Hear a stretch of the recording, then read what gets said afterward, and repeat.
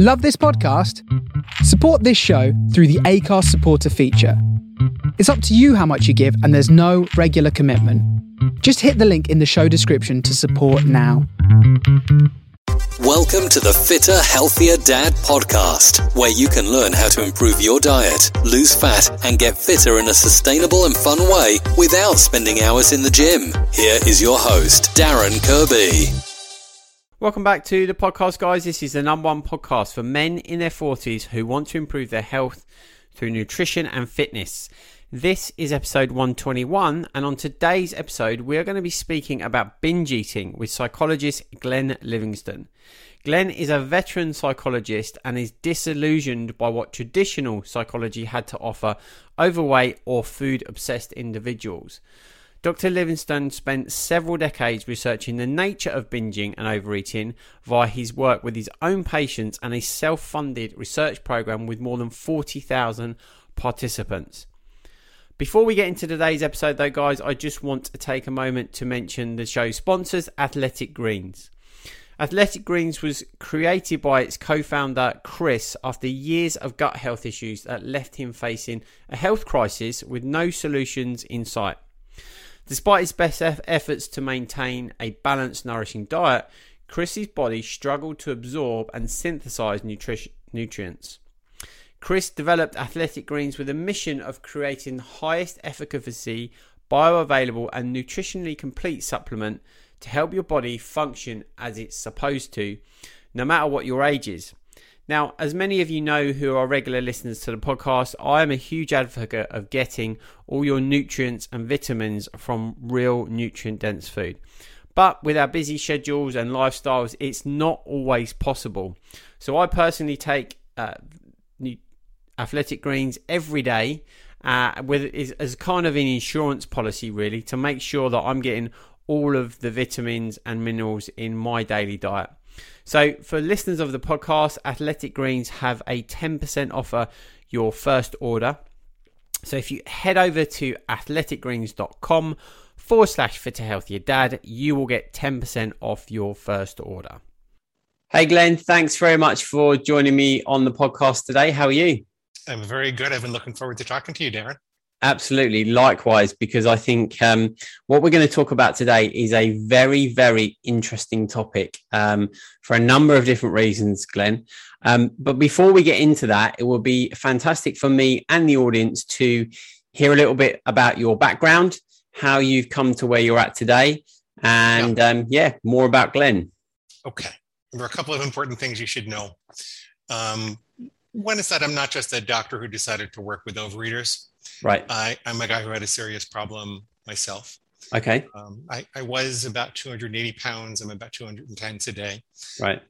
I float between about 200 and 210. But when I was a boy, I discovered that because I'm 6'4" and I'm modestly muscular, that if I worked out for a couple hours a day, I could eat whatever I wanted to. Right. And I'm talking like, a pizza and a half and six donuts and, lattes and chocolate bars. And if it wasn't nailed down or you stopped by the Woodbury Country Deli and they were out of chocolate and pizza, you know why. It was that kind of thing. And I thought it was great. Honestly, I did not think it was a problem. I thought it was like a superpower. Yeah. Doug Graham gave me that line. And it was fine until I was about 23. Right. At that time, I was married and I was in graduate school and I was commuting 2 hours each way to see patients and go to classes. Mm-hmm. And I was helping my wife at the time to run a business, and I didn't have time to work out more than maybe, 30 minutes twice a week. Yeah. But I found that the food had a life of its own. It's like It had a hold of me. And I would be sitting and working with patients and I would be thinking, when can I get to the deli and dislodge my jaw and empty the tray in it, And it actually, I started gaining a little weight, but it bothered me much more from an efficacy standpoint because I was working with some suicidal people and I was working with couples after they discover an affair. Yeah. And I come from a family of psychologists. Everybody in my family is a psychologist. And I really wanted to do that first and foremost. It was my identity. So that bothered me more than the weight and the triglycerides and all the things the doctors were yelling at me about. But I couldn't really fix it. I assumed that, being a psychologist, you think everything has a psychological origin. So I assumed that I had a hole in my heart, and if I could find that hole in my heart and fix it, then I wouldn't have to keep filling the hole in my stomach. Right. So I was trying to love myself then. Very important thing you need to know about me is that I was married to a woman who traveled for business, so we never had kids, and I never commuted. I always worked at home. Right. So I had a lot of time on my hands once I was out of graduate school to have a second career. Okay. And that evolved to being an advertising research consultant, mostly for big food and big pharma. It's like I was on the wrong side of the war. And what I saw there was that they're paying millions, if not billions of dollars to these rocket scientists to engineer these hyper palatable concentrations of starch and sugar, fat and salt and excitotoxins. And it's all designed to hit the bliss point of your reptilian brain without giving you enough nutrition to feel satisfied, right? So they're stealing your survival drive is what they're doing. And every time you're looking for love at the bottom of a bag or a box or a container, some fat cat in a white suit with a mustache is laughing all the way to the bank. Right. So that was my first clue that maybe my problem wasn't that my mama didn't love me enough or I didn't have the love of my life or something, and that maybe there was some external force going on.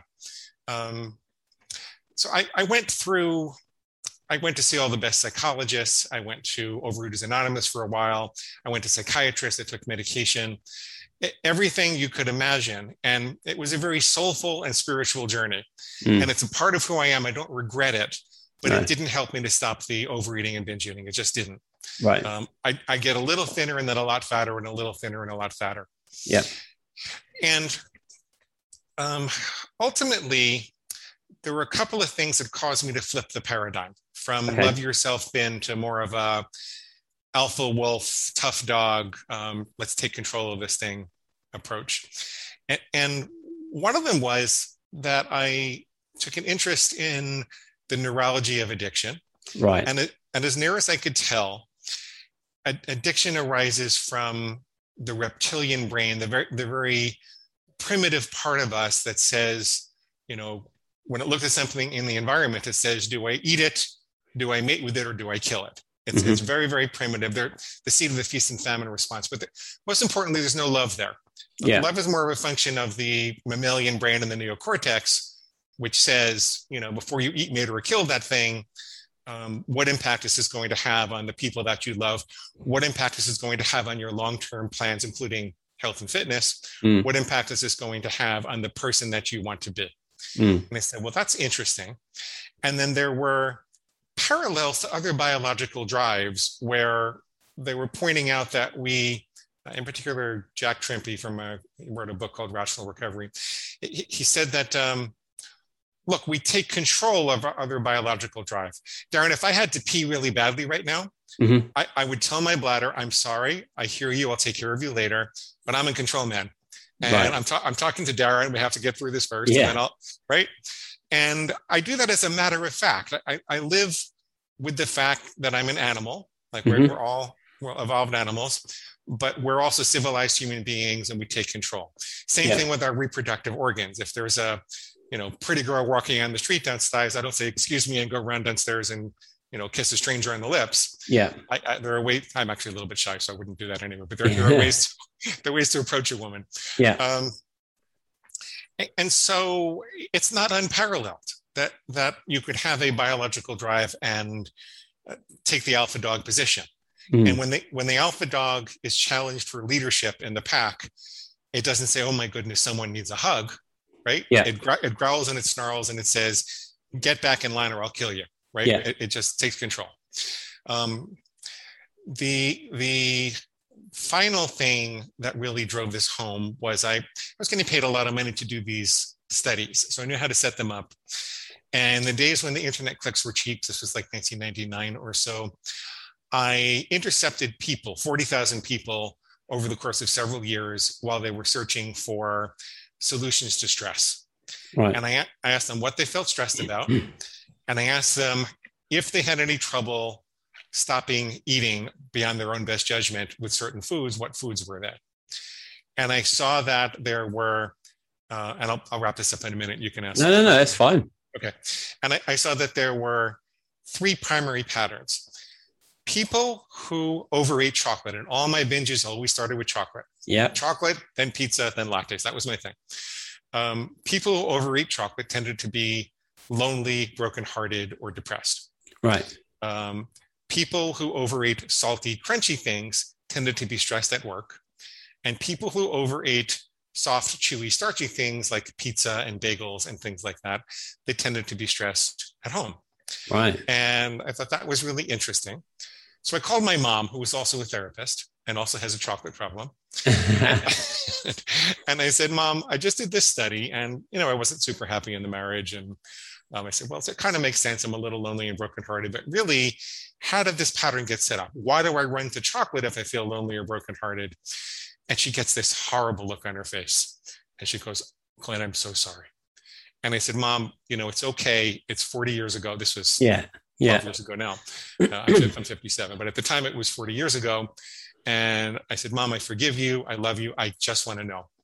And she says, well, I'm so sorry, but when you were 1 year old in 1965, your dad was a captain in the Army, and they were talking about sending him to Vietnam.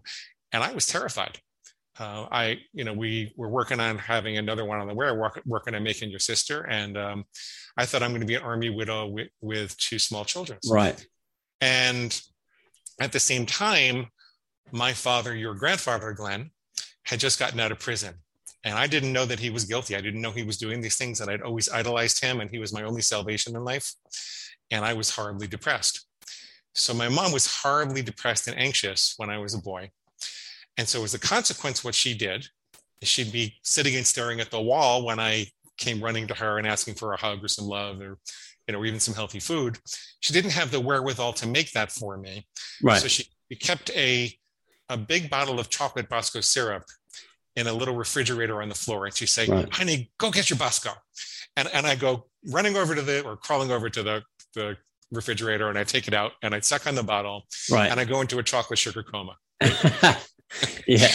And so there you go. That's where it started. Yeah. And we kind of had this movie moment where, we both cried a little bit, and this was over Skype, but we would have had a big right. moment. And if it were really the movies, you would think that I would never have trouble with chocolate again, because that's the root of it. We figured out the root. Yeah. Now we have this catharsis and everything is fine, right? Yeah. What actually happened is I started overeating more. Oh, wow. Because there was this voice. Well, let me back up for a second. It led to all sorts of good conversations. I forgave my mom. I learned all kinds of things about her. I learned things about myself. I kind of forgave myself. So that voice of self-castigation and hatred, it softened after that. So that did help a little bit. But there was also this voice in my head that said, you know what, Glenn? You're right. Our mama didn't love us enough. And she left a great big chocolate-sized hole in our heart. Yeah. And until we can, get out of this marriage and find the love of our life, we're going to have to go right out eating chocolate. Yippee, let's go get more right now. Right. So there was this voice of justification. Mm. And then I put all these three things together. There's the big food industry engineering these hyperpalatable substances, which, by the way, down-regulate your pleasure center so that you don't experience the pleasures of natural foods as much as you should. If you have a bag of chips every day, then the natural starches in a potato don't taste the same to you. Right. In a whole. If you have a chocolate bar every day, the natural sugars in fruit or lettuce even don't taste delicious to you. Yeah. It can get to the point that people feel like they can get no pleasure from food without these, concentrated forms of pleasure. Yeah.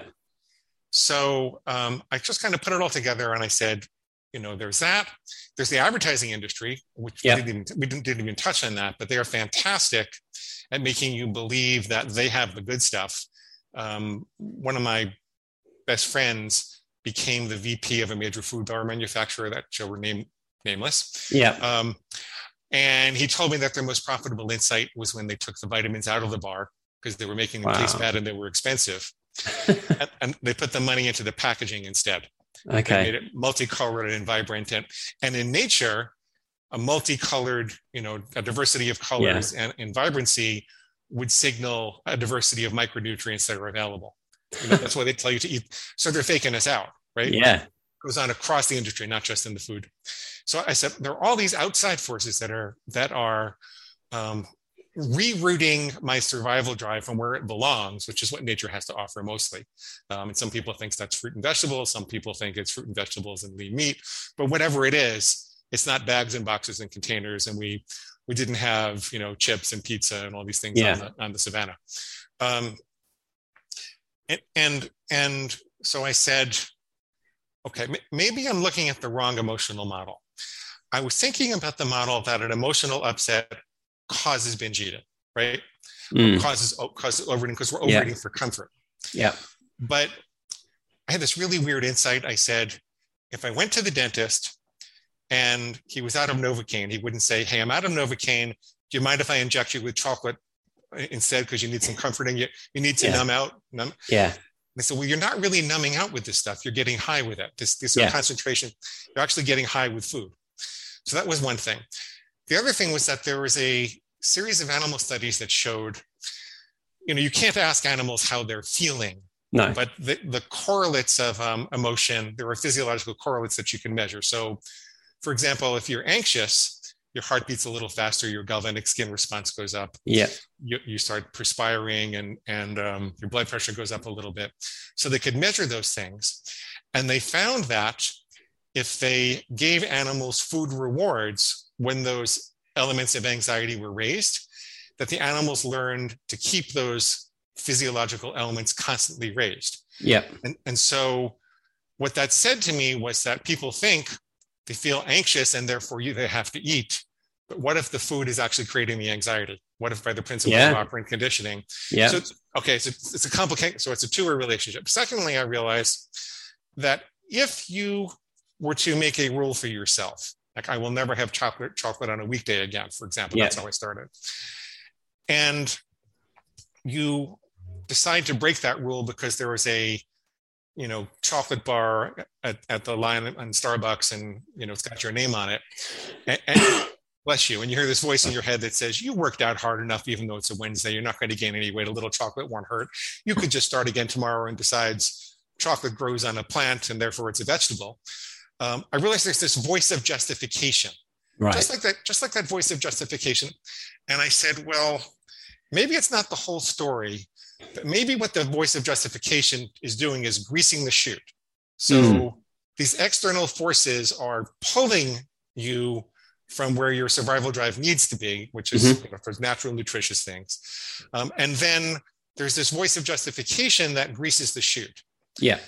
And then I said, well, suppose you think of emotion as a fire, like a roaring fire, and it keeps burning down the house because you're overeating, right? Well, a roaring fire in a well-contained fireplace in the living room is an asset, not a liability. Right? Yeah. People gather around it, they make memories, they cry, they laugh, they tell stories, they hug. It's an asset. That's the gist of our life. It becomes the center of hearth and home. It's only if there are holes in the fireplace. And then I kind of said, well, maybe this voice of justification is poking holes in the fireplace. And what if I set up a system whereby I could identify that voice of justification and then aggressively disempower it? And so now this is a little embarrassing. I didn't work with overeaters back then because I had a eating disorder myself. Yeah. And I never expected I was going to be public talking about this. And I'm actually a sophisticated psychologist. I've been all over the media and and I published in all these things. Anyway, I have to say that before I tell you what I did because it's a little embarrassing. What I did was I drew very clear lines in the sand. Okay. I said, the first thing I said was, I will never have chocolate on a weekday again. I'll only ever have it on the weekend. Because I figured I had to know when that reptilian brain was active. I didn't know what I was aiming at. I wouldn't know whether it was me or the reptilian brain talking. Yeah. And then I decided that anything that suggested I would have chocolate during the week wasn't me, it was my reptilian brain. But the embarrassing part is I called my reptilian brain my inner pig. Okay. It's just going to be something I did in a diary for myself. Yeah. And so if I was at that Starbucks and the pig was saying, it's okay, just start again tomorrow, I would say, wait a minute, That's not me. Yes. Chocolate on a Wednesday is pig slop. I don't eat pig slop. I don't know if the fireman will tell me what to do. Right. And this was going all on in my head. It's not out loud. Yeah. And it sounds ridiculous, but after decades of in-depth psychological searching and reading all the books I could and doing all this research in the in the industry, what worked for me, it wasn't a miracle, but it would wake me up at the moment of temptation and give me an opportunity to make the right choice. Just a few extra microseconds. Sometimes I'd make the right choice, sometimes I wouldn't.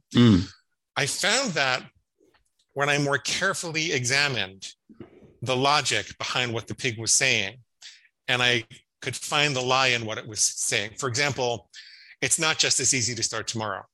The way the brain works, the principle of neuroplasticity says what fires together, wires together. Yeah. So you have a craving for chocolate, you have it on a Wednesday, you have just made it more likely that you're going to do it on a Thursday also. Yeah. If you're in a hole, you have to stop digging, right? Yeah. And there are 13 other reasons I can give you why it's not easier to start tomorrow. I'll give you one more, which is that if you have the thought, I'll just start tomorrow, and then you eat chocolate, you've rewarded the thought. So yes. That makes you more likely to think I'll start tomorrow. Yeah. Yeah. Right? And I could go on and on, but so Darren, that's what happened. I started playing with different rules. There were things I would always do, like start my day with spring water. Mm-hmm. There are things I would never do, like, it turned out I really couldn't have caffeine. There are things I would do conditionally, like the chocolate, or like would only have pretzels at a Major League Baseball game. Yeah. And slowly but surely, I realized I had this power to wake up and follow these rules. Yeah. And it took a while before it was 100%, and I had to keep adjusting the rules to make it reasonable and something I would aim for. But the miracle was that I no longer felt powerless and confused. I no longer felt like there's, I kept a diary for 8 years of all the different crazy things my pig said. And I eventually turned it into a book, and I published it after I got divorced. And I have a background in marketing, and I had a partner who, was running the publishing company, and he has a background in marketing. So we knew what we were doing, but none of us expected it to take off the way that it does. And, now we have over 1 million readers and 9 coaches working for us. And sometimes I'll be in a bookstore on a first date, and someone will come over to me and say, they don't recognize my name, and they go, pig guy. Which is not really what you want to happen on a first date. Well, that's how I got here. That's how I got here. I mean, that is super interesting and fascinating, Glenn. And to be honest with you, there's so many different directions that I can take this. But I guess, particularly around big food, because the story you told me there around it is a story that I've heard said in a different way previously around psychology and scientists around food. But where I want to kind of take it back to for the listeners is, I have this theory after working with lots of men who have struggled with their weight. And the theory that I have is around our childhood. And obviously you've told me your story around childhood, which kind of confirms what my thoughts are. And my thoughts are that our relationship with food in our adult life is partly, made up from what happens in our childhood. Right. So I'll give you an example from my own specific experience. When I was a child, my parents would restrict me from eating crisps. Yet lo and behold, when I was old enough to go and buy them myself, and I was in my adulthood, I'd think nothing of eating huge, great big bags and 6 packs of crisps and all the rest of it. So that's where I come from when I say about your childhood. So obviously you said that from your experience. Is that a pattern that you see when you're starting to look at people that are overeating and binge eating? It's part of that is from their childhood. It certainly is. It certainly is. In fact, virtually everybody's particular food choices and patterns can be traced back to some childhood experience. And the thing that threw me for a long time, though, is that I didn't realize the natural conclusion we would draw from that is wrong. The natural conclusion of the fact that there's this high correlation between how we were brought up and the particular foods that we struggle with would be that if you could resolve those underlying memories and issues, that the food struggle would go away. Right. But there's such a physiological component to the food struggle, and it takes a long time to resolve those childhood issues. Yeah. So you put that together, and in the meantime, you're reinforcing the addiction, waiting to solve your childhood traumas. I learned that it's better to have a very practical set of techniques to sever the link between trauma, overstimulated emotions, and overeating. So if you sever the link and you fix that fireplace, then you can examine the fire more carefully, and you're going to get further in therapy and further in the relationship between your childhood and what you're doing. And it does help. Like when I did start overeating chocolate more, but it wasn't quite as intense. And I didn't hate myself as much. And it's actually, it's difficult to keep binging if you're not continually yelling at yourself while you do. Yeah. Because that self-castigation is actually a function of the reptilian brain in and of itself. Right. See, the appropriate role of guilt or shame in overeating, it does have a role, but it's minimal. It's kind of like the role of physical pain when you touch a hot stove. Right. If you accidentally touch a hot stove, you're not supposed to say, "Oh my God, I'm a pathetic hot stove toucher. Let me just put my whole hand down on the stove," right?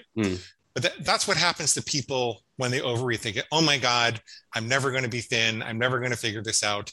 I might as well just keep going and going and going." The role of physical pain is to draw attention to the fact that there was a danger and that something needs to be adjusted. Yeah. But then once you make the adjustment and you know why you hit the hot stove, why you missed it, and how you're going to avoid that in the future, it does you no good whatsoever to keep feeling that physical pain. Same with guilt or shame. A little bit, just enough to wake you up and say, "Okay, I made a mistake. How am I going to adjust my aim? Why did I make the mistake? I aimed at the bullseye. I missed it, but by how much, in what direction? What did I do right? What did I do wrong? What adjustments do we need to make?" And then let it go. Let it go. Yeah. So the short answer to your question is very much so. We could have fascinating talks, and you and I could bond a lot if we talked about our childhoods and how we ate. But it wouldn't necessarily help you with the overeating until you really sever the link between the emotion and the behavior. Yeah, and when I say that, I think what I mean actually is that's one element of it. I don't think for 1 minute that it's the only way that we can kind of identify why we do what we do, right? Because you hear and you see of people that they perhaps know that they're doing it, they chastise themselves for doing it, but they continue to do it. And I guess one of the other angles of that is because what happens in the brain, what chemicals get released when they eat these foods, right? There's some serotonin, there's some dopamine that all gets kicked off. And so that overrides the internal self-talk that they have to stop eating, What you need to know is that there are really two different nervous systems. Okay. There's the primitive nervous system. We call it the sympathetic nervous system. Yep. That prepares you for emergencies. Fight or flight, feast or famine, sometimes freeze, reproductive opportunities. And that system doesn't really know logic. Right. That system sees an opportunity in the moment, and it says we better take advantage of that or protect ourselves. And the part of us that is human, that has goals, that has an identity, that loves and lives and wants to leave a legacy, that part is really more a manifestation of things that have developed later. And I believe in evolution. Not everybody does, and it doesn't really matter how it got there. Maybe God gave us two brains. But you need to learn that the reptilian brain will override your logic unless you know how to get out of it. And so I actually evolved what I did over time to recognize that I had to switch nervous systems first to really think straight. Yeah. So one of the things that we do now, and we teach our clients, is to take what Laurie Hammond calls a 7-11 breath. Right. What that means is you breathe in for a count of 7 and you breathe out for a count of 11. I'm not going to do it right now, but it's very calming. Yeah. The reason that works is that if you were being chased by a tiger, if there was a legitimate emergency, you wouldn't have time to take a 7-11 breath. You wouldn't have time to breathe out for longer than you breathe in. Then we have people carry around a pad and paper or a smartphone to write with. Right. And after they've taken that 7-11 breath, or 3 or 4 of them, they ask their pig, and you don't have to call it a pig. I called it a pig. I wasn't going to be public about it. You can call it your food monster, or it's not a cute pet. This is not your inner wounded child. No. But it's something you need to take control over. You could ask your pig, why do you want me to break my rules and eat this? Yeah. Because you recognize that, there's some voice in your head or image in your head or feeling in your head that says, go break the rules. You say, okay, why? After you've relaxed and gotten into your right brain, you say why, and then you write it down in full. Right. See, writing is more of an upper brain activity. If you were being chased by a tiger, you wouldn't have time to write. And once you've written it down, you've kind of exposed the pig's soft underbelly. Yeah. It'll be just as easy to start tomorrow. You might as well break the rules and binge now. Well, it's just showed me its logic, and it's given me an opportunity to disprove it in the way that we talked about before. Yeah. Right. Yeah.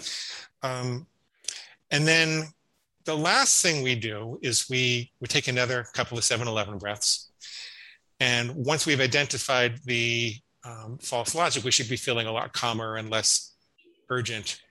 We ask ourselves, why would staying with the rules make me a happier, better person? And, for me, not having chocolate on a Wednesday makes me feel like I can be a tall, thin man and be in a loving relationship and climb mountains and walk around feeling more present and smiley, and all kinds of character traits that I'm trying to cultivate. Yeah.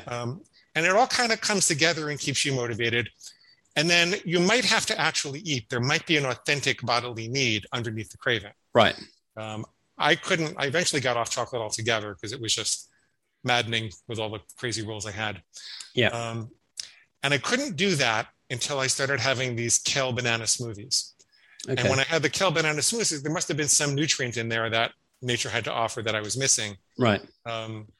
So yeah, I forgot where we started on that long journey, but I'm ready for you to talk again. Yeah, no, that's absolutely fine. I think, it was around, the kind of self-talk and stuff like that we have in our heads.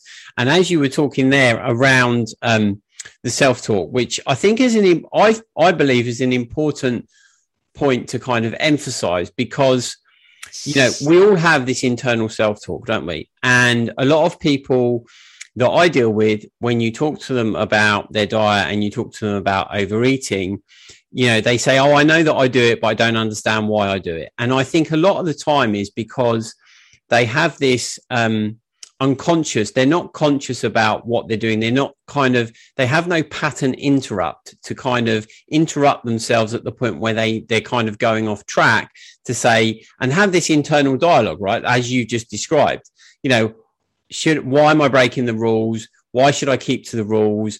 And I think if you have that conscious awareness and you put this in place, you are more likely, and it's not going to be easy, right? And we'll come on to this.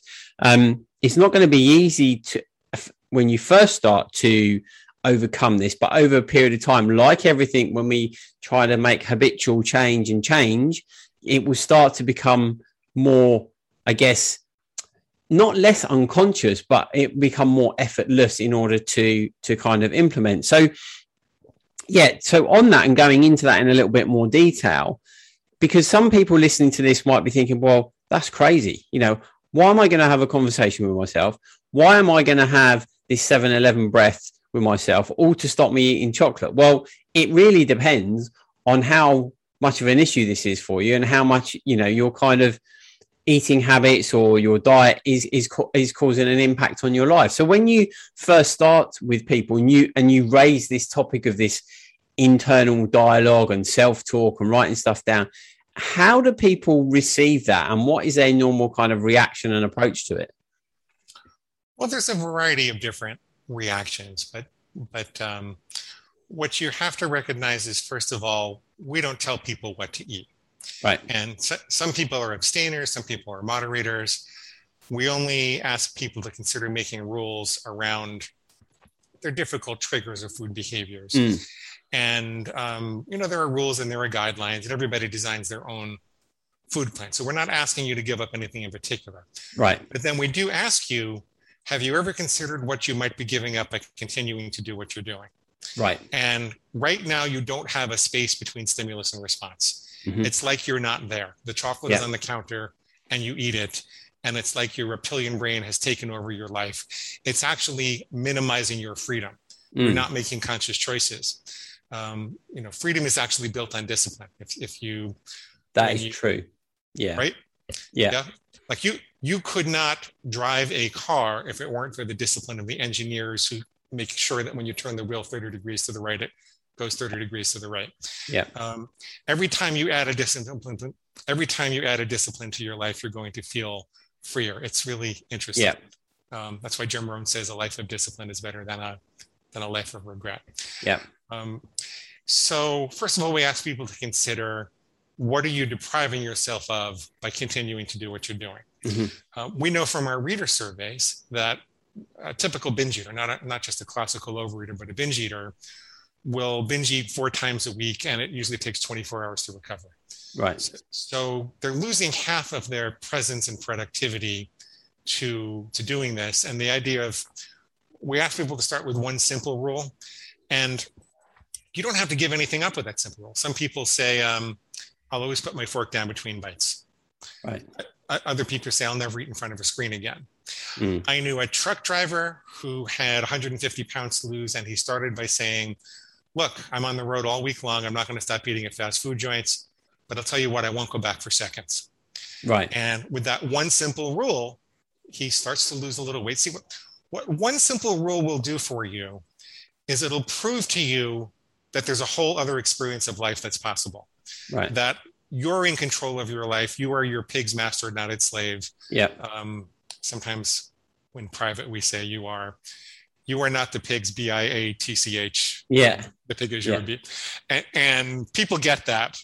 Right. And when they realize they don't have to give up anything really to do it, but they get so much freedom from it, they start to get addicted to the sense of power and enthusiasm and hope, as compared to where they were before, where they just felt like nothing was ever going to work. Yeah. So that's how we overcome that. Our pigs are used to setting the bar way too high for us. Yeah. So most overeaters are also good dieters, right? Right. And when they're dieting, they're really, really, really, really good, right? And they maybe lose 3 pounds a week or something like that. And they don't recognize that they're keeping themselves addicted to a feast and famine cycle. Yeah. And it's like the nursery rhyme, when she was good, she was very, very good, but when she was bad, she was horrid. Yeah.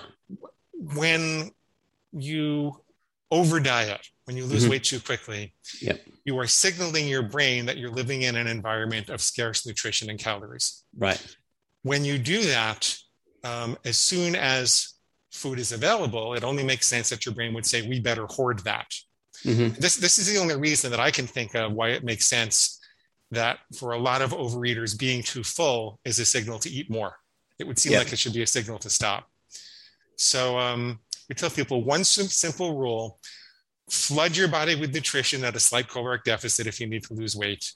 And slowly but surely we'll add more rules and you'll gain the health and fitness that you're looking to achieve. Yeah, and I think the one rule scenario, it comes back to me to basic fundamentals, and you'll know this as a psychologist, is that as humans, as long as we can make one simple change at a time, it's much more sustainable and manageable, rather than what we tend to do. And particularly men, when they decide they want to make a change, it's an all or nothing scenario, isn't it? It's a flick a switch. We've gone from 10 years of eating poorly or overeating to flicking it to going straight onto the keto diet the next day and expecting it all to change in 2 weeks, right? And I just think that there's so much power in that for just making that one simple change. So when you start to work with people, Glenn, in terms of what would you say are the biggest catalysts that you see that people come and see you and say, right, I'm in trouble here. I realize I'm overeating. I'm binging. I'm eating poorly. I can't make the change on my own. I need help. What's been the catalyst for them coming to you in the first place? We live in a world where diabetes is rampant and cardiovascular disease is 80% higher than it used to be. And diet reversible forms of cancer are rampant. And a lot of people wait until they can't get away with it anymore. Right. They've been to the doctor and they're told that they're pre-diabetic or diabetic and he wants to put them on medication, or, their kidneys are failing, or sometimes it's because they see a loved one. They have a parent going through something and it's just horrible. And they say, wow, this is the writing on the wall and I have to do that. There are other people that become very performance motivated. Like we get men who have been they finally discovered working out, and they they're at CrossFit and they want to do a few more box jumps and things like that, and actually is stopping them. And that's rarer. I prefer to work with those people because you touched on before, but the vast majority of people, they've seen the Ghost of Christmas Future and they don't like it. So much so that one of the things we do with people is guide them to have a vision of the Ghost of Christmas Future. What's going to happen if you keep doing what you're doing for, not just the next 6 months, but what if you keep doing what you're doing for the next 6 years? Where are you going to be? And not just with your fitness, but what impact is that going to have on your whole life? Your relationships, and what about your career? Most people, as they deteriorate physically, they have less energy to be productive. They start to socially isolate, and it really shrinks their lives and affects the whole quality of life. So sometimes I'm a meanie and I make people look at the Ghost of Christmas Future, but it helps. Equally helpful, though, is to look at what will happen if you comply. When people choose one simple rule, and it hadn't really occurred to them what a big difference this could make. And then I say to them, okay, well, take a breath and tell me, if you were to follow this one simple rule for a year, I know your pig says you can't. I know the pig says there are a million reasons you can't, but what if you did? What impact would that have on your weight? What impact would it have on your energy level? What about your relationship? What about your finances? And I'll have them paint the whole picture of what just complying with this one simple thing would do. And then they recognize that it's going to build some momentum, and that it's really everything that they want in life is through this path. And the only thing that's really standing between them, not the only thing, but a very big part of what's standing between them and the kind of person they want to be, is their ability to make that space between stimulus response and make better choices. And I think the other side to it, though, is I would imagine this is going to be a big challenge, in so much as when they start to make this change, the reason that they've got to where they're at currently is the type of food they've been eating. And what I specifically mean is highly processed food, right? So how do you manage that and overcome that? Because that in and of itself is quite difficult, because their palate has been cleansed almost, or contaminated with these hyper palatable foods that are high in sugar, high in salt, high in fats. And when they start to then flick that and eat what I call nutrient dense food, their perception is that it's bland, it's untasty, and all that. How do you start to overcome that? Slowly. Right. We overcome it slowly. I make sure people understand what's going on. Right. I tell them, when you're used to being overstimulated, that you're not really used to what life is like in its real form. It's almost like being in the Matrix and, was it the red pill or the blue pill? Yeah. If you eat a chocolate bar every day and natural foods don't taste good to you anymore, and then you stop chocolate all of a sudden, now some people have to, but if you stop it all of a sudden, you're going to go through a period of 6 to 8 weeks while your taste buds adjust and your nervous system upregulates to respond with pleasure, where it seems like life is intolerably boring. And it extends beyond food. You start to think that, well, there's really no pleasure in life, and because you don't realize how much of your libido was directed towards the overstimulation with the chocolate bar. Right. So with most people, we do that slowly. Most people don't give it up altogether. Some people do. And then they start to look at their results, and they realize most people come into this feeling like they have no power at all. Yeah. This is just never going to work. So I have to prove to them that they're in control. And then they feel a little more optimistic, and they say, well, okay, I'm not binge eating, I'm not overeating, but the scale isn't moving. It's not going up anymore, but I'm really kind of stuck. And so I'll say, well, what's keeping the weight on? And they know from talking to me that it's probably something that they're eating that's, concentrated and not nutritionless, and they need to replace it with more nutrient dense foods. And we do it little by little. Right. Maybe they'll say, I'll never have more than 1 ounce of cheese again, or something like that. Or, and they make the adjustments little by little, and then they get results and they get excited about it. And then they make a little more. And it, for some people, it's a, full year process. For other people, it's a couple of months. And So it is very much a process, and this is something that I'm a big advocate of understanding that it is a process in anything that you do in life that you're going to make a change in, right? And so with that though, throughout this process, it's not going to be a linear process, is it? It's very much going to be up and down. So presumably when people come to you initially, they're highly motivated and they want to make a change. They realize they can't stay where they are. However, as humans, we have this big bout of motivation, and that's great. That gets us started. But actually, how do you deal with it when they go into a bit of a trough and it's like, we're not making progress. I don't like this. It's too much of a change. Nothing's working. How do you then deal with that? Is that a psychological side of things that you have to deal with, or?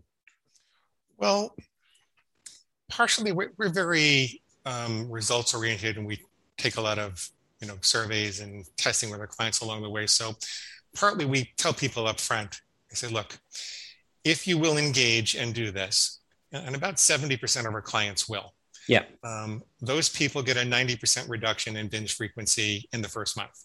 Wow. And I'll quantify it for them, and I say, our average client is spending $400 a month on binge food. So you do the math and tell me what 90% reduction means with that.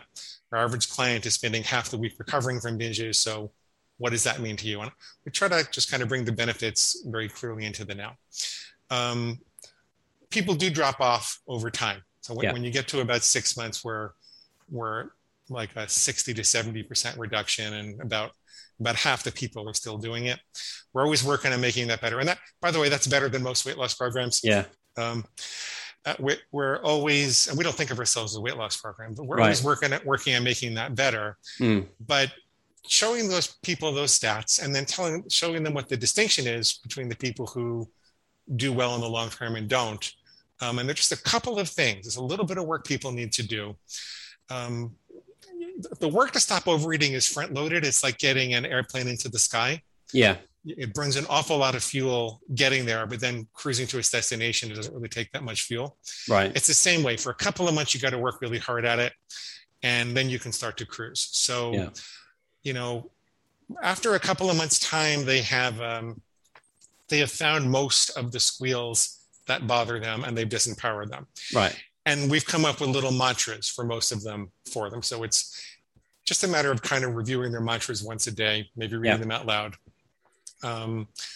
Reviewing their food plan, which is, the set of rules that they've come up with. Looking over their big why to stay motivated with where they're going. And we actually found that the people who are most successful are usually listening to the podcast regularly. Because that sounds self-serving, but it's just something that Yeah. we found. So, we have very specific activities that people can do, and we can show them that it's going to be progressively less work. We can also explain to them that it's more work to keep binging. We'll ask them, well, what are you going to do otherwise? If you don't like to do this work, what are you going to do otherwise? And they start to think, well, some people go try another program. Right. And, we have reasons why we think ours is better, but that's okay. We let them do that if they want to do that. But most people say, no, it's just my pig wanted to go back to binging. And the pig thinks that there should be an easy path up the mountain. Yeah. What if there's a clear path up the mountain, but it's a little hard? You have to take step after step. And then there's a way to roll down the hill all the way, into the pit. And what if there is no easy path? Mm. What if this is the easiest path you can find, but it's still a little bit hard? Do you still want to go to the top of the mountain or not? And most people do. Yeah. I mean, that's super interesting. And I guess the support you give them obviously helps with those troughs. But Sure. One of the topics that I did want to dig into today, Glenn, which I don't think we're going to have time for. So I think if you're in agreement, we can get you back on to discuss. Sure. And that is the topic of big food and the whole psychology behind it, and the scientists are involved to get us to kind of continually eat this highly ultra processed food, because it's something which, when I talk to people about it, they are shocked, but equally don't believe that is going on. They seem to think that it's a bit of a conspiracy theorist kind of view, right? It's not. And no, absolutely. And I don't believe it is. And that's why I really want to dig into this topic, because I think it's something that we need to share. And I think it's something that the wider population and listeners of this podcast need to hear. And whether or not you do anything with that information is kind of irrelevant, right? But I think it's definitely our duty to kind of share that information. Could I say a couple of things? Yeah, absolutely. Do I have time for that or no? Yeah. No, go for it. So one thing you need to understand is that the people working in these companies are not necessarily evil. They don't say, how am I going to hurt these people and make money from it? That's not what they're saying. They think of themselves as making fun food, and everybody deserves to indulge once in a while. And they're providing you with the opportunity to do that in a really fun way. That's how they think of it. And people vote with their wallets, and what the consumer seems to vote for is what I call plausible deniability. Yeah. So the consumer would love a reason to eat potato chips and think that they're healthy. So if you put avocado oil into a potato chip and people think that that's healthier, then they've got plausible deniability. Yeah. So new potato chips with avocado oil. But there is such a science to doing this. There's something called, I learned this from one of my clients. There's a motivation to find flavor variability. Okay. Because we had to find a variety of micronutrients in nature.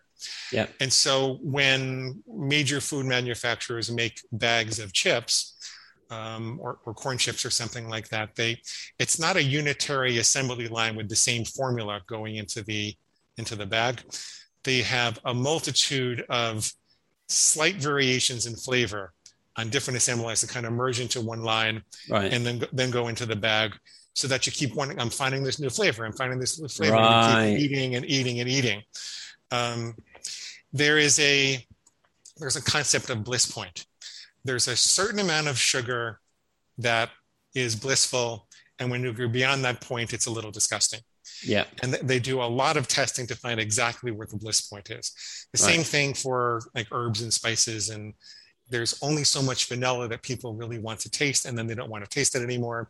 There's only so much and there are very precise measurements that go into and studies that go into figuring that all out. And then there are methods of testing your response to advertising which indicate what's going to create maximal purchase interest. And it's a largely unconscious motivation. It has to do with the kind of person you want to think of yourself as. It has to do with the kind of people you identify with. It has to do with your galvanic skin response, and it's so sophisticated, and there's so much money in it that they just keep hiring rocket scientists and pouring money in that Winston Churchill said that democracy was the worst kind of government except for all the others, but one of the downfalls of democracy is that it doesn't really regulate the free markets the way that they should be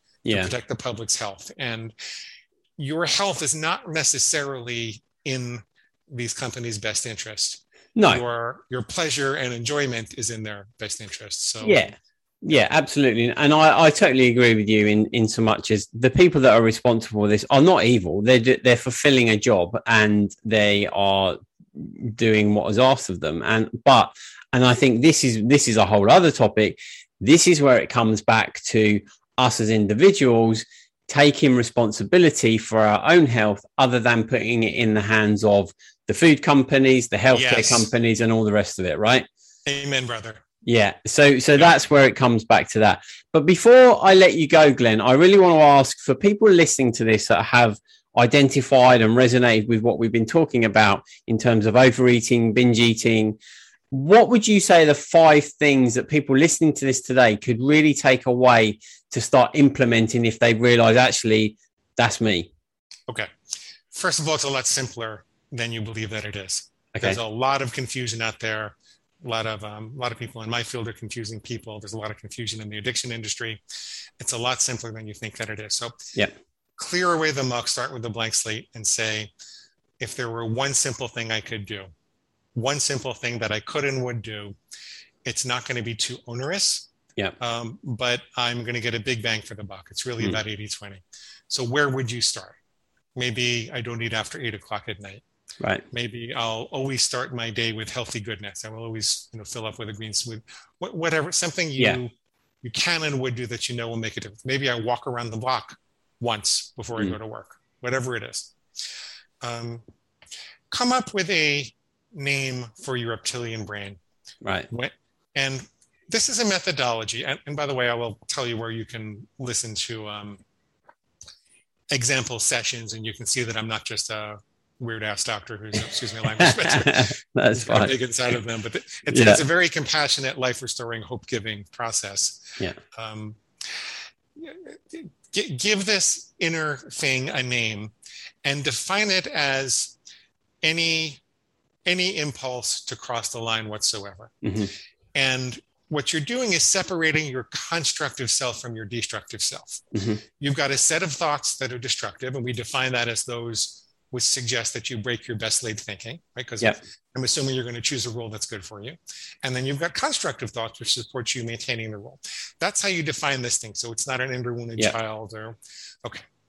Then listen for that destructive self, the pig, the food monster, whatever.